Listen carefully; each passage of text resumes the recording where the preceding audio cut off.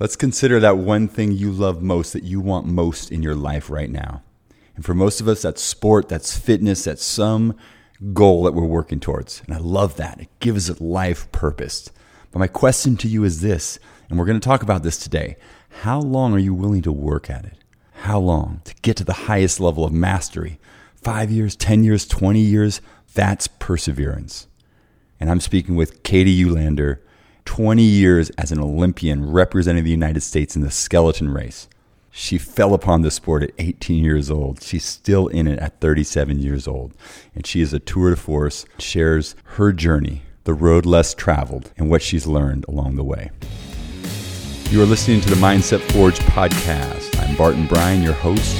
We are interviewing athletes and performing artists on absolutely how we show up big for the moments that matter most. And of course, we all have that passion, that thing we're working towards, the reason why we're listening and why we want to get 1% better each and every week. What's the skeleton race, you might ask? Let's hear Katie talk about it. You basically go down an icy tube, laying on a cookie sheet head first. It's a combination of pure athletics for the start, which is where you sprint, bent over, pushing a heavy 70-pound cookie sheet. And then it's relaxed chaos. Katie started in the sport as a badass 18-year-old, and she's had a fearless attitude on taking on this sport and has learned a ton in the last 20 years developing her mindset around being a competitor at the highest level. Now, I want to make sure you're thinking about your sport and the perseverance that you need to have to level up 1% each and every week by just thinking about, hey, what can I do now? What can I add in there to make myself a little bit tougher, a little bit more like Katie, so that I can achieve a higher level of performance. So without further ado, Katie Uhlaender. You have been in 5 Olympic Games in the skeleton race. I'm just blown away by the almost 20 years of being an Olympic athlete, the training, the mindset, the perseverance that you've had to go through in order to do that. Can you talk about that perseverance? I think perseverance is something I learned from my father, in him being a Major League Baseball player during the era of, the first strike. So they had their struggles as well. During that time, they didn't get paid as much. So they did it purely for the love of sport. And I think that was something my dad instilled in me, was searching for that passion and understanding that when you love something and you enjoy it and you want to pursue it, that's what you do. So he was like, do it right or don't do it at all. And that was like a challenge to quit, which I already knew quitting wasn't an option. So I think perseverance really stems from the desire to do my best. And that includes failure. So one of the things that I try to instill in the younger athletes or people pursuing their dreams is that it's not going to be perfect. And you're going to fail, you're going to have mistakes. But if you can evaluate that part of the journey and distinguish where you made mistakes, and then realize that you can make a plan to get better, that's really what makes it so addicting, is realizing your capabilities. Like if you're capable of improving, that feels good. And I think that's why sport is so addicting and so inspiring, is when you see people get up and try again and do better. And that's the journey. That's why I keep doing it. It's inspirational to see those around me doing that. And it's inspirational to know that there are more possibilities out there than I'm aware of. And skeleton is not a college sport. So how did you find out about it? And give the listener kind of an overview of what the skeleton is and what makes it unique. So skeleton is like luge. It goes down the bobsled track. So everybody knows Cool Runnings, basically. Unless that's dating me because I'm 37. But you basically go down an icy tube, laying on a cookie sheet head first. And it's a combination of pure athletics for the start, which is where you sprint, bent over, pushing a heavy 70-pound cookie sheet. And then it's relaxed chaos. You basically attempt to find momentum and build speed down the track. I got into it because I ran into a girl that was lifting weights and I was just out of high school and she was strong and I wanted to race her because I was like, I'm pretty sure if you squat a lot, you can run fast. So I walked up to her and I was like, hey, do you sprint? And she's like, yeah. And this chick was tattooed. She had a shaved head, piercings everywhere. And she goes, yeah, I sprint. I was like, do you want to race? And without hesitation, she turned to me and goes, who the fuck are you? And I was like, oh, hey, I'm Katie. Like, you look fast. And I thought it'd be fun. Like, didn't miss a beat, wasn't intimidated. because I knew she was an athlete. And I think that's something that brings us all together. And she started laughing and she goes, "You're fucking crazy." And I was like, "Well, yeah, but like, do you want to race?" And she turned out to be a bobsledder and she talked me into trying skeleton. I went out and tried, and my third week I was junior national champion. My fourth week I went to junior worlds and got seventh. I won senior nationals, and they basically asked me, "Do you want to go to the Olympics?" And I had to choose between that and college. I thought at the time, because they told me if I made the Olympic team, I could get a scholarship for school.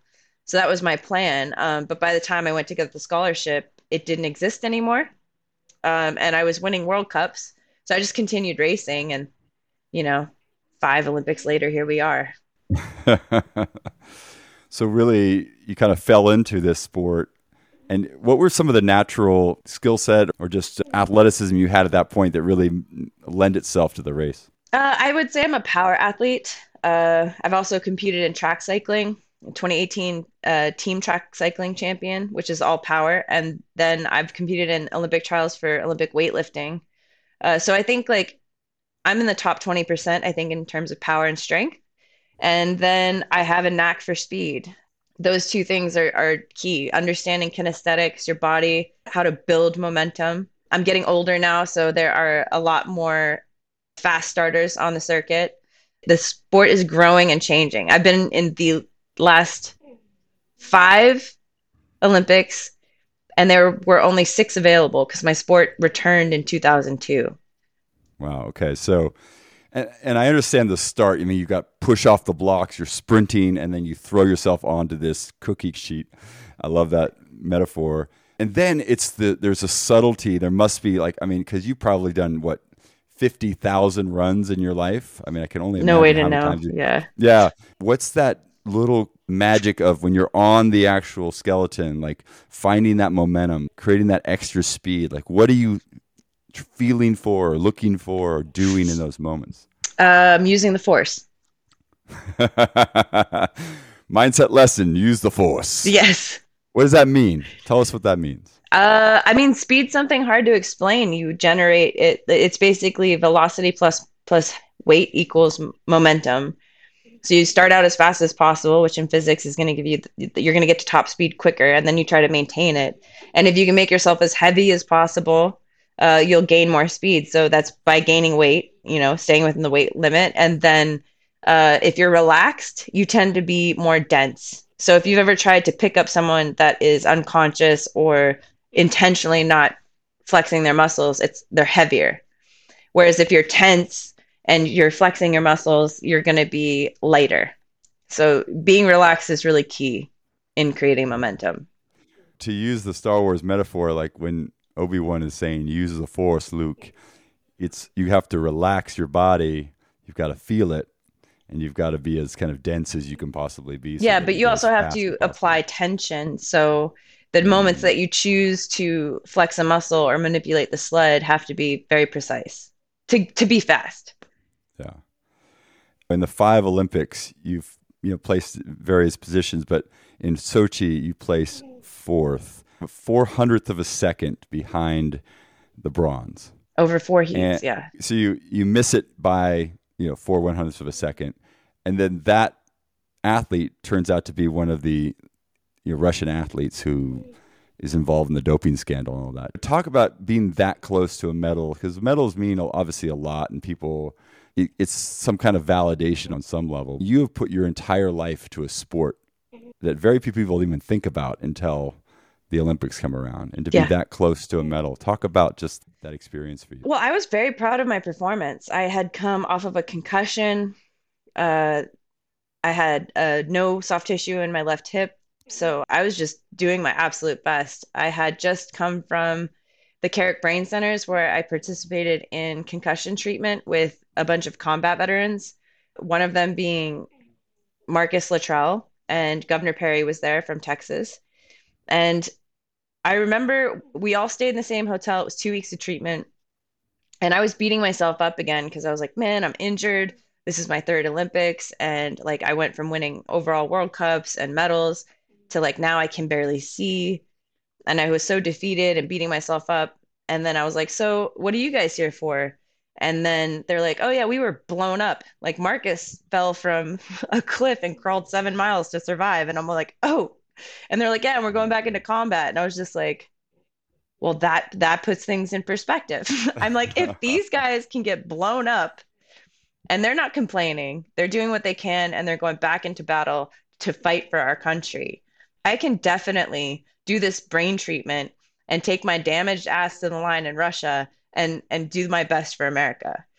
So I went into that race invigorated and inspired by our combat veterans to do my best because if they could fight for us, having been through all of that, I could definitely fight to win a medal for America. I was very proud of my performance and I did my absolute best. Yeah, I mean, at the time, I had no idea there was a doping scandal. So I fought with everything I had and I did my absolute best for my country. Yeah. So one of the things about individual sports where it's really the fastest person wins is I think you probably understand failure differently than everybody else. You know, a team sport, it's different. You're constantly going out there day in and day out whenever you're competing and just doing your absolute best. Success is just doing your best. But how do you process failure and turn it into an advantage or turn it into an opportunity to find something in it that makes you better for the next time? Defining failure. I mean, honestly, there are multiple aspects that can define failure. And as a human, you're probably aware of all of them. And they're probably all true. So I don't think, like, you could say I failed by not winning a medal and in the last 5 Olympics. And then you could say I was successful in being one of the best in the country.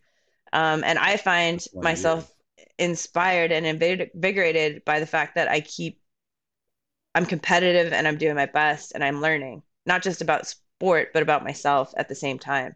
So as an athlete, I try to be well rounded and really grow as a person. And that's how I define success. And the moments that I've faced failure, I've grown the most and I learn the most. I do when I win as well, but then that kind of negates winning and losing in itself. Anytime you face a challenge, I define success based on how much I learn and grow as a person, medal or not. Because you could Yeah. win a race and learn nothing, or you could lose and learn nothing. But are you progressing as a human being? Are you lifting up those around you? Are you discovering things in life that you didn't know existed by facing these challenges? And you don't have to be an athlete to do those things. I remember I was so hung up on status and winning and losing and put so much pressure on myself my first junior world championships. And my father was picking me up to take me to the airport to go to Germany to compete. And I told him, I was like, this is my fourth week ever on a sled. And I'm competing with an Olympic champion, a European Cup champion, other Olympic medalists. I don't deserve to be there. Like I was like, I've been on a sled 3 weeks. and and he was like, let me tell you a story. My first at bat at Yankee Stadium with Mickey Mantle in the outfield, I couldn't get my legs to stop shaking. And I kept stepping in and out of the batter's box. And I looked to the outfield at my idol, and I looked at the batter's box, and I realized every legend before me has to do the same thing. Whether or not it took you 10 years or 3 weeks to get into the batter's box, once you're in the batter's box, what are you going to do? Hit the ball. And I think baseball is a great analogy because those guys are constantly facing they're against the odds. Like to get it to be a good hitter, you're hitting 1 in 3 at bats. So every time you step into that batter's box, the chances of you being successful aren't that high. But every time you step into the batter's box, are you believing you're capable? Are you doing your best? Are you looking at the task you have before you? Or are you putting all this other meaning behind it? Like, I'm not supposed to be here. I'm not experienced enough. Or like opposite, you could be like, I'm a legend. I should be crushing this. Like, all of that is noise because Yeah. all of us just have to do the same job. So getting through that point in your life where you're looking for the validation of like medals and things like that, and you kind of came to this new perspective, like how do you then show up for a race? Talk me through how you show up, how you think about it, and how you get like step up to the place where you start a race. I mean, this Olympics was probably one of the best I think I've performed. I wish that I had this mentality in 2010 or 2006 or even 2018. But I just submitted. I was like, this isn't that complicated. Like, I just need to throw down. Like, I just need to sled. Like, I know what to do. And I stopped putting pressure on trying to be perfect or any of the meaning. And I was like, I'm going to enjoy this because sledding is really fun. So I think that's the mentality I try to get into. I try to clear all the noise out and just do sport. Be right back after this short commercial break. One of the things I've been really checking out recently is Mantra Labs Rest Formula. It's a right before bedtime elixir that you take with either hot or cold water. Rest contains some science-backed ingredients that will help you fall asleep, relax, and stay asleep. Because you might get 8 hours of sleep, but if you're waking up constantly through the night, it's not great sleep. And it's so important to get into that deep REM sleep and recover and get our bodies ready for the next day. Man, I've slept so well. I'm still getting 7 to 8 hours of sleep, so that's absolutely important, but I'm also getting deeper sleep. I have absolutely noticed a difference in how deep I sleep, how restful I feel. So if you're looking to maximize your sleep for recovery and just state of mind, check out Mantra Labs' Rest Formula. Go to gomantralabs.com, use Mindset Forge to get 25% off all the products. And while you're there, check out Hydrate, Rise, Go, all of their products. They're fantastic stuff. Everything's science-backed. This is a local company, and I support them. They're doing an awesome job keeping people healthy. So check out gomantralabs.com and use Mindset Forge at checkout. All right, back to the show. Do you have anything that you do right before you start? No, just do it. Nike Yeah. knows what they're talking about. For anybody who's trying to like do something and get better at it, it's constantly the mind game of whether you're going to the gym every day and trying to get a little bit stronger, or how do you challenge yourself? How do you care for yourself? How do you forgive yourself when things don't go well? You are an extreme example because you're an incredible athlete. You've been in the sport and doing multiple sports for 20 plus years. What is that thing that just like never lets you quit? Like, is that just a message from your dad, or is that something that's always been inside of you? Like, where does that come from? Quitting's not an option. Like, it's probably why I need to retire. Part of me is like, dang, man, like trying to get an education, trying to have a security or stability is not an easy thing to do in the Olympic world. And it's so invigorating to compete with the best in the world. And as an athlete, you're like, and many people, like even my best friend Holcomb, we were like, we're lifers. We're going to do this till we can't because we love it. And it's that simple. But at the same time, like, could I have met my husband? Could I have a job and a life that's like more simple? So I don't know. I think that I try not to think too complicated about it all. Like all of those things exist and those pressures, but I keeping it simple and just when I minimize it to each task, I just try to accomplish it as best I can. And the competitiveness in me, I wouldn't define that by trying to be better than those around me, but trying to be my best. That's why sometimes solitaire is the most addicting thing, or anything you're like, oh, I can do that better next time. Watch this. Right. So, like, every time I approach, I'm excited to show what I'm capable of and what I've learned. Quitting never enters my mind. I'm always thinking about how do I do it better? Because that's Yeah. the fun part. Even if I win, I'm like, okay, how do I do it better? So hypothetically, your 18-year-old self shows up to the gym tomorrow and challenges you to a sprint. Who wins, first of all? Oh, And probably second, the younger one. the 18-year-old? Okay. So she would win, but what would be your advice to 18-year-old Katie? Of course, I'm going to want to talk to her about losing my dad. When my dad died, that was devastating. And that pretty much changed the trajectory of my career. So I would tell her that no matter what, I have the tools to succeed. And to remember that it's not about having anyone there because I'm capable. And the best way to move forward is to remember those things. I don't know if I would have listened. Like when you experience loss like that, I went into a state of panic almost. Like I lost someone that was like a huge foundation in my career, in my life. And I had to compete within that year in the Olympic Games. I guess I would tell myself to break up with my boyfriend. At 18, And that's usually a great idea. yeah, and just really focus on winning a medal, like by holding on to the things that make you strong. You know, that Yeah. makes me think of is the poem by Robert Frost, The Road Less Traveled. Everyone thinks that's a poem about independence, right? Or being different. But I think it's also a poem about regret. Because no matter what path you choose, you're going to think back like what if I had chosen that other one? Yeah. And I think the point of the poem is to do your best in making decisions that are for you, that are true to you, and having solace in that. So maybe that would have been the advice. Like no matter what path you choose, make sure it's for yourself. And that will make everyone around you proud and it'll give you strength. And just like stepping in the batter's box, it doesn't matter how you get there. Just be okay with where you are now and fucking hit the ball. Yeah. What's a moment in your life, maybe after your dad passed, that really speaks of like a shift for you, mindset wise, or just where you really stepped into something different? That's a long journey. It's hard to think back to then because it was so long ago. I mean, I always think of it, and it took a long time to like forgive myself because I always felt like guilty for competing when I felt like I could have been home taking care of him, even though he told me he would rather have me compete. And then I just lost my best friend going into the 2018 games. Those things in itself, like when you come into your mid 30s, you just start questioning life, like, and what's the point, right? Like he was an Olympic champion, three-time Olympic medalist. He had everything going for him. And I was just like, why? Like what am I doing? Like, is this worth it? And the aha moment I had was there's only so much you can do. And time has a cost.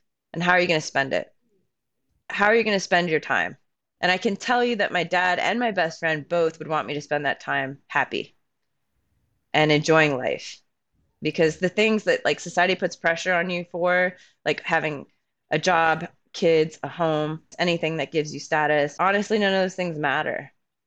Like, are you fulfilled in the things you're doing daily? Whether it's like taking care of yourself, taking care of your kids, but finding those things that like make you smile and make you feel good about life, that's really important. I think I started to realize that sometimes the environment I'm in can influence that. So finding the people that bring the good things out is really important.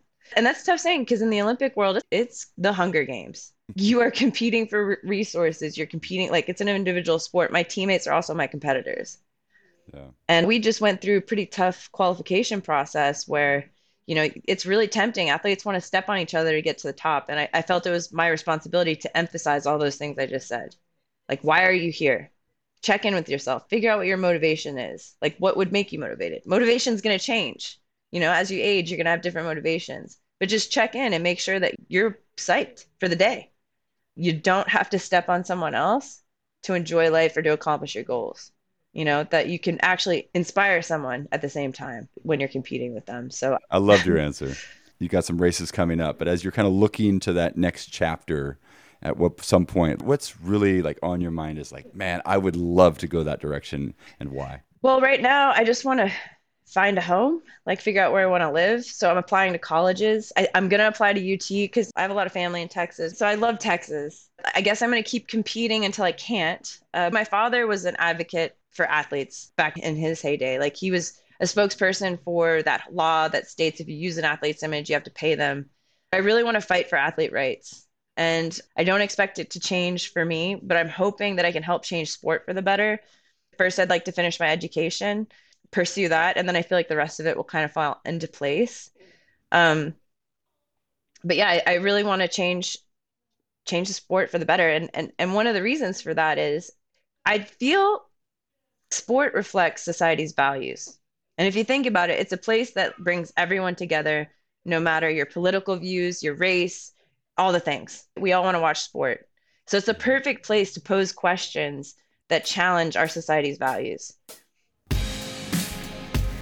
Katie's given so much to this sport, and a sport that does not pay her, does not have the type of rewards and the type of validation you would get from being a professional baseball player, a professional basketball player, or even an Olympic swimmer. But she's put in the work, and she's found ways to make it count again and again and again, and being at the highest level for so long. And her persistence and perseverance shine through here in the conversations that you had with me today. What did you get from this? What was the big takeaway for you? Think about that. I think for me, it's just understanding that like we have to love the day-to-day purpose of doing the thing we love.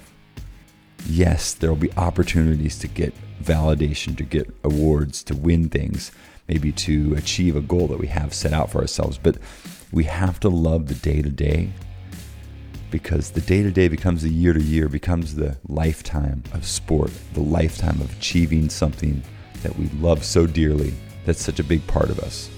And so I ask you, listening to this, lean into the day-to-day, the passion of showing up for yourself, for your passion, for your sport, and putting a little bit more into it so we can get 1% better.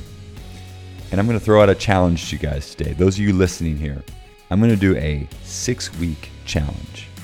Now, if you reach out to me on Instagram at BartonGuyBrian or via my email or phone number, both of those in the show notes, I'm going to set up some parameters, and there's a reward if you hit that challenge. It's not a contest. Everybody can win. You got to hit some metrics. You're going to have a goal of weight loss, but the goal here is get focused. And I'm working with my guys at Mantra Labs to create a really great reward if you hit those metrics. I'll get you all the exact details when you reach out, but basically this is a 6-week weight loss challenge, really to help you just drop some body fat and get some momentum with some extra cardio, so with a little more help with nutrition. So reach out to me if you're interested in that.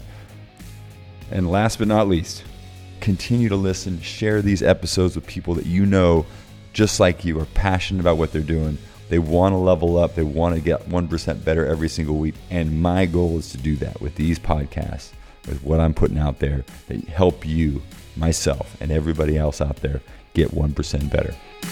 Thanks so much for listening to the Mindset Forge podcast.